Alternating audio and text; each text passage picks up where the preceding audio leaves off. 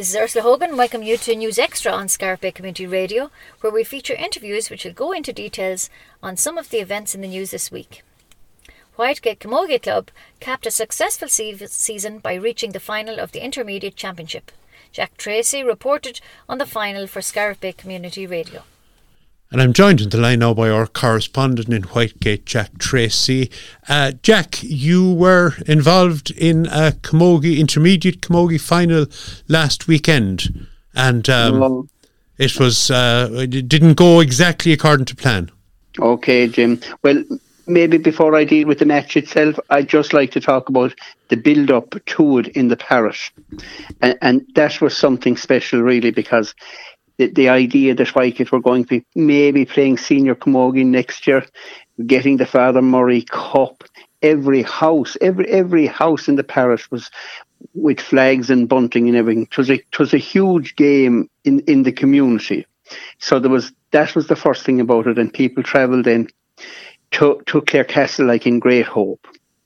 Now, the match itself, was a very tense. There was a very tense opening, very tight, lot of tension, and maybe just for to divide it up into the quarters, we'll say that Clooney had a good start, but Whitegate settled in, and everything was going good. And at half time, it was 5 points each, so that was fine. It was point for point, and everything was really well contested. And then in the third quarter, as they call it now, so important, Clooney got on top really, and they got a point up, and then 2, and eventually they went 5 points clear. And maybe to some people it looked like, they're going to pull away now, but they didn't. And the next thing, Whitegate were back in the match after the water break. Then a goal followed by a couple of points, and the next thing, with 5 or 6 minutes to go, the match was level. So it was wonderful, really. It was a great occasion for those supporting either side, and for neutrals. The score was 11 points to 1-8. And people then were looking at the electronic scoreboard and the clock, and the minutes were counting down. And maybe then Clooney Quinn showed the experience and craft around the field, and they scored the last 3 points of the match. So that's a kind of a summary of the game as it turned out.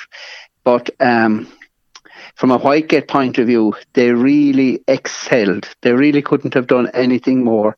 And Clooney Quinn, in their acceptance speech, referred to the fact that they had been beaten last year and knew what it was to lose. But really, the girls lost the game, but they won a tremendous amount of respect. And people who were there would say it was just wonderful to see it. Yes, very good. Yeah, so like it really was. It was disappointing to come away. But Whitegate people, I think, would put their hand up and say the better team won, and that they had their nose in front after the 60 minutes. But it was a really great occasion. And yes, the Whitegate crowd at the game, Jim, was an unbelievable crowd followed them, and were delighted with the way they played. Yes, Whitegate, of course, have never been known for not attending games or for not supporting their teams. I would say one of the best supported clubs in the county at any grade, hurling or football. Yeah, well, I have to say, Jim, that this match was the best supported game in Whitegate for a long, long time. Really, it captured everybody's attention, really. Yes. And people who had never seen a camogie game or had been at one, they would say, we'll go to this one anyway, because there's, the expectations were great, and then the performance was great. Yes. So huge performance from the team, and everybody 1 to 25, and the mentors, they had put in a huge effort, and I have no doubt but they will come again. Yes, and I suppose it's not great consolation, I mean, in the immediate aftermath of a defeat and of a narrow defeat like that, but I suppose the experience, I mean, Clooney Quinn last year, and they played a most exciting final against Fecal Kilnina, who pipped them at the end, and I remembered the dejection in the players, because we covered that game last year, but please God, next year this game and the campaign this year will stand to the Whitegate girls. I have no doubt it will, Jim. Really, because they gave their all. Really, they say 'tis good to play, 'tis great to win, and 'tis even better to love playing.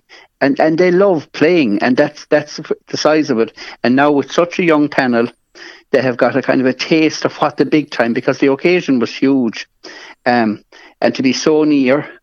But now they realise that the future is bright, and to be able to field two adult camogie teams on our own in the parish is just, it's wonderful. Yes, yeah, and of course Clooney Quinn, I know Whitegate had you have a number of county players on your panel, young county players, whereas Clooney Quinn would have some very experienced county players in their panel who have been, on the road for quite some time, so very true. They would have that craft, but things do look bright then in terms of Whitegate Camogie, Jack.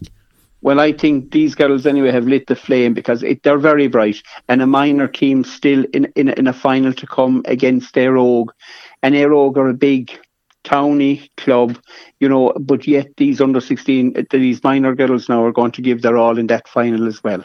So the future is bright. That's brilliant. That's great. Yeah. Well, commiserations for the defeat to yourself and the people in Whitegate. Good luck in this weekend's minor, and we will cover that as well.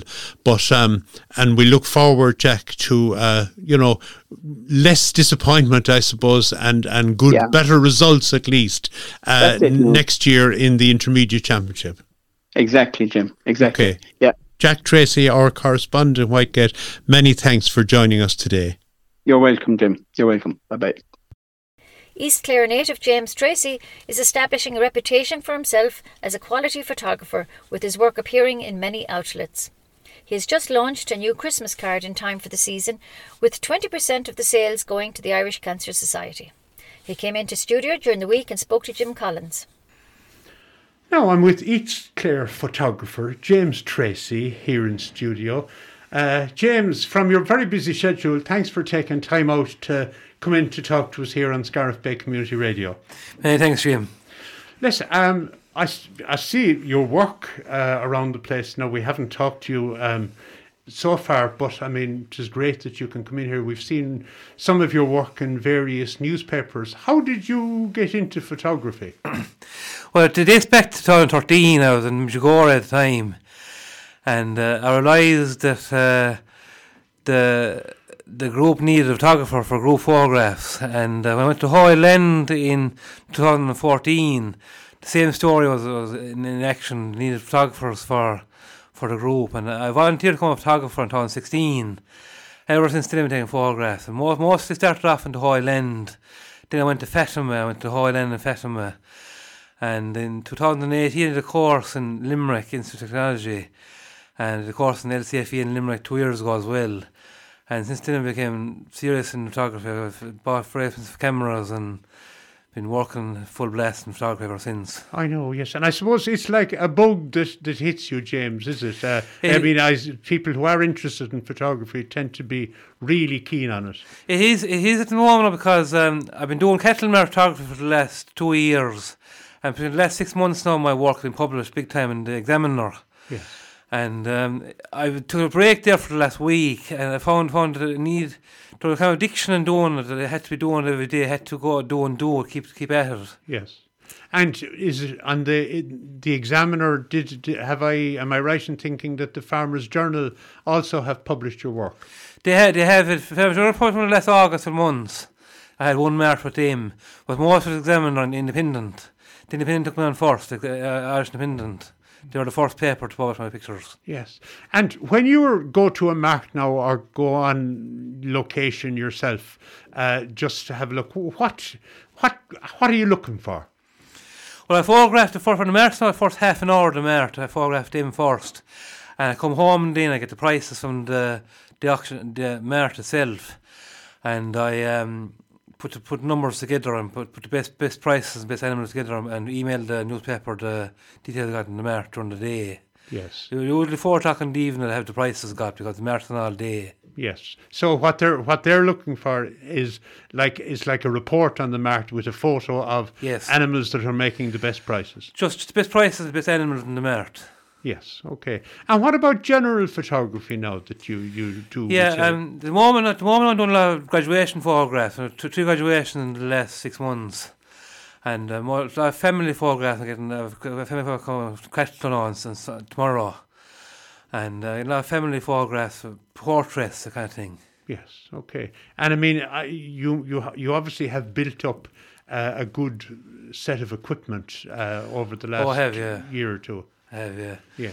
I don't have the lighting. I don't do the lighting, but I can adjust the photographs in Photoshop to change the photograph background to make it look like a studio. Yes. Okay. And would you be into digital photography now? That's what it is. Yes. But digital photographs are more modern style photographs. But also, if you look at the old style film camera, I use them as well for the black and white photographs. Yes. They're better in black and white. Yes, okay. And I suppose some people do like the black and white all the time. There's a certain character to it, maybe. You can get the photographs developed in black and white and emailed to you.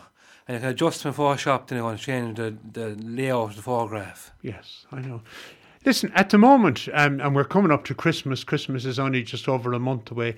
And you have a pack of cards with a Scariff theme that you have for sale, both from yourself and in various shops. Tell us about that. I have a Christmas card in honour of our Cancer Society based in Scariff, in the Market House in Scariff. And they're for sale for a bundle of 10 for €10 each. Yes.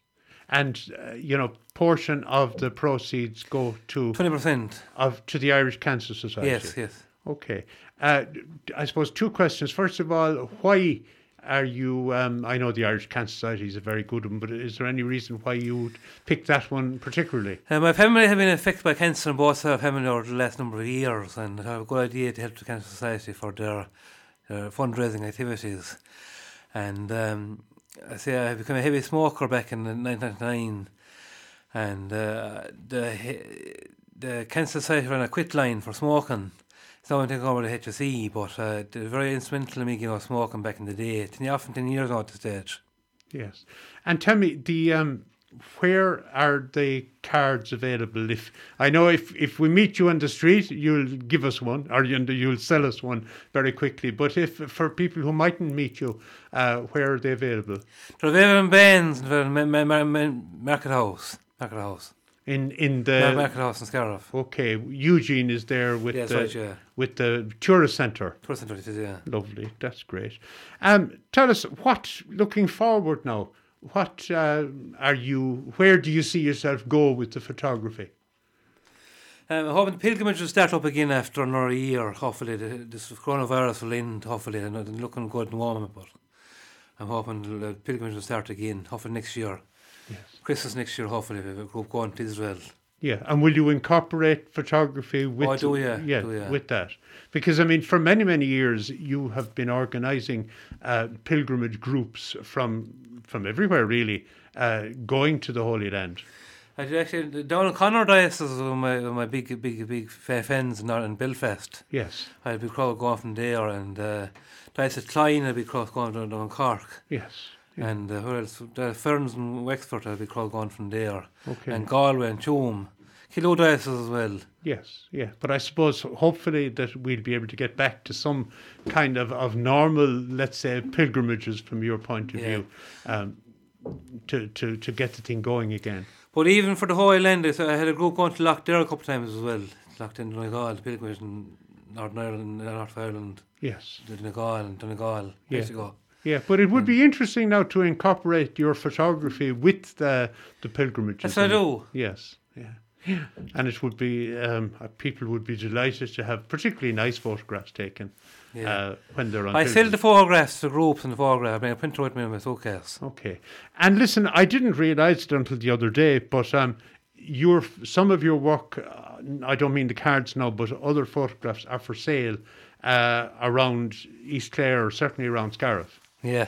I remember last year I saw 2 photographs to Jim. You did indeed, yes. Which outside Jim Ness's house. Outside Jim's house, and you said, stand up there, Jim, and I'll take your photograph. And then you came back a week later and sold me the 2 photos, and I still have them. I saw an air shot there not long ago as well, an air shot of the house. That's right, yes, that's right. And you've done a bit of that as well. I have. I passed my drone licence test for the IAA, Aviation Authority. Yes. And it's a day-long test, a day-long course to do it, commercial licence. Yes. It's illegal to charge for a drone shot unless you're qualified. Oh, very good. You can register a drone, okay, it can take for own use. Yes. For charging people for it has to be registered with the IAA. I know. And of course, it's a special skill as well to be able to manoeuvre the drone so it takes the shot you want. It's dangerous in the wrong hands. Yes, yeah, I can imagine that. Okay, well, James, listen, thanks so much for coming into us. Good luck with the photography, and we'll keep our eye out to all the various publications, the Examiner, the Farmers' Journal, and the local papers as well, the Clare Champion and the Clare Echo. And hopefully your photography will go from strength to strength. Many thanks for coming in today. Thanks, Jim. St. Joseph Secondary School in Tulla is one of the nurseries of hurling in East Clare, ably led by Whitegate native Terence Fahey. The school has been involved in a number of games in the past couple of weeks, and students Dara Fitzgerald and Emmett Mulcahy report for Scariff Bay Community Radio. The opening round of the Harty Cup Championship ended in a disappointing defeat of 18 points to 20 for St. Joseph's Tulla against De La Salle in Bancha, the venue for this fixture. The St. Joseph Tulla boys started really well, with Derek Keogh converting frees and Sean Whittycombe grabbing himself a nice point to make it a 4-point to no score for St. Joseph's Tulla in the first 5 minutes. De La Salle came back into the game with a few easy frees from their number 11 Paddy Fitzgerald, bringing it back to 5 points to 5 heading into the first water break. Heading into the second quarter, Alex Keane, De La Salle's number 14, was brought out sweeper, which really gave the Waterford boys a way to dominate in midfield. Scores from De La Salle's sharpshooter Paddy Fitzgerald and St. Joseph's Tulla Owen McMahon and Sean Whittycombe brought the score 9 points to 8 in favour of De La Salle going into half-time. The second half started with both teams eager to grab an early lead and try and get on top of each other in the middle of the field. Brilliant defending by Adam Hogan and his two counterparts in the full back line, the two brothers Fiona and Dara Ryan, really helped Tulla stay in competition with the strong De La Salle team. Frees from Derek Keogh and Sean Whittycombe helped Tulla stay within distance of De La Salle's lead that was really being held by De La Salle's star man Paddy Fitzgerald. It was 14 points to 11 heading into this exciting fourth quarter, and St. Joseph's Tulla and De La Salle both came into the last 15 minutes knowing they both need to set down a marker and get an early score. Colm Cleary and Aaron Curtis both worked very hard winning frees and dirty ball, with Colm Cleary grabbing a well-deserved point to lift all the spirits in the Tulla team. Oisin Clune fought hard with Tony Layden in the half-back line to try and get on top of the De La Salle team, with a great run from Tony Layden that ended up with the Tulla man grabbing a nice point whilst being centre-back. Jack Toomey and once again Paddy Fitzgerald both picking up scores for De La Salle to take the game into only a 1-point lead for the De La Salle boys. In the dying minutes of the game, Colm Cleary was given a swift hand pass from Ronan O'Connor. He made himself space and took a shot with it barely tailing wide at the left-hand post. For the last play of the game, De La Salle's Paddy Fitzgerald put over an amazing free from the corner of his own 65 to seal the win for the Waterford men. It was a very hard fought for both teams, but St. Joseph's Tulla left Bancha with a loss and a final score of 18 points to 20 to De La Salle. St. Joseph's Tulla will play the winners of Blackwater College v St. Coleman's College of Fermoy. St. Joseph's Tulla will play the winners of this fixture in 2 weeks. Date and time to be confirmed. The second round of the under-15 competition ended in a comprehensive win for St. Joseph's Tulla on a scoreline of 8-15 to 4-9. Throw-in was under the lights in Caherlowton at 7pm. The first 5 minutes of this fixture started well for the Tulla men, with Conor Murphy grabbing the opening point from a nice shot on the corner of the 21. That point was soon followed up by a brilliant goal from Tulla's captain Billy Maroney. Flannans fought hard in the first 15 minutes with their number 12 Luke Slattery converting 2 nice frees. Tulla answered back to these frees with Mikey Vaughan working hard in the middle of the field to help set up goals, which were taken excellently by Lee Murphy, Jerry O'Connor and Billy Maroney. Heading into the first water break, the score was 4-6 to 2 points in favour of the Tulla boys. Going into the second quarter, Tulla were ready to add on scores on top of what they already had. Work from Tulla's Matthew Corbett and Ryan Hayes helped to keep Tulla on top and stop the Flannans' charge. 2 goals from Liam Murphy and 1-1 scored from Mikey Vaughan helped add to St. Joseph's Tulla tally as they held the Flannans boys scoreless in the second 15 minutes. Tulla went in at half-time leading on a scoreline of 8-10 to 2 points. Straight from show-in, Flannans took their chances well and scored 1-1 with the breeze now behind their back. Flannans kept battling hard against the Tulla men, scoring 2-2 before the second water break. Jerry O'Connor converting frees for St. Joseph's, leaving the score 8-14 to 2-5 at the second water break. Heading into the last 15 minutes, Flannans had momentum behind them and they knew they still had a lot of work to do, with Aaron Cotter grabbing a goal at the start of the last quarter and again Flannans star man Luke Slattery throwing over nice frees. The wind died down in the last 10 minutes with the O'Callaghan's Mills duo of Martin Baughan and Conor Walsh at wing-back helped Tulla stay on top throughout the majority of this match. Converted frees from Tulla's centre forward Jerry Connor sealed the win for the St. Joseph's men on the final scoreline of 8-15 to 4-9. There was treacherous conditions for most of this match, but that didn't stop either teams playing some lovely hurling. St. Joseph's Tulla are out next week against Ardscoilreash and Carlohan at 7pm on Thursday. The third round of the under-15 competition ended in a draw between St. Joseph's Tulla and Ardscoilreash on a scoreline of 5-11 to 2-20. This match threw in at 7pm under the lights in Wolftone Shannon. The start of the first quarter was thrilling as both teams grabbed early goals from Ardscoilreash's Conor Ryan and St. Joseph's Tulla Billy Maroney. Ardscoilreash kept picking off nice points from Cillian Murphy and Patrick Carney, but Billy Maroney grabbing another nice goal and Jerry O'Connor taking his scores put Tulla a point up coming into the first quarter on a scoreline of 2-4 to 1-6. Ardscoilreash started off with a bang in the second quarter with a quick goal. Mikey Vaughan and John Moran, working hard in the centre of the field, helped provide scores for Tulla. Conor Ryan had a moment to forget, misrising a crucial penalty which Liam Maroney picked up and cleared. This didn't faze Ardscoilreash in any way as they grabbed 5 points in 10 minutes, which left the score at 2-12 to 2-7 to Ardscoilreash at half-time. Tulla started off the third quarter strong as Liam Murphy finished a nice goal. Ardscoil hit 3 points with no return from the Tulla men. Jerry O'Connor hit a nice free to keep Tulla in reach of Ardscoil. Heading into the last quarter, the score was 2-15 to 3-8 to Ardscoil. The last 15 minutes were very exciting with both teams gearing to go. Mark O'Brien from Ardscoilreash was brought on to make an impact in the forwards, grabbing 2 nice points from play. Liam Murphy and Jerry O'Connor grabbed 2 well-taken goals in the dying minutes of the game, bring Tulla within 1 point of Ardscoil. Tulla won a puck out and played it down the field to Billy Maroney, who drew foul and won a free for Tulla in the last play of the game. Jerry O'Connor stepped up and placed the ball straight over the black spot to level the game. The whistle was then blown seconds after. A great comeback from Tulla resulted in a draw on a final score of 5-11 to 2-20. Tulla are on next Thursday night against St. Flannans under the lights in Carlohan, throwing at 7pm. You have been listening to News Extra on Scariff Bay Community Radio. Join us again next weekend and we will keep you updated on local events. This is Ursula Hogan for Scariff Bay Community Radio.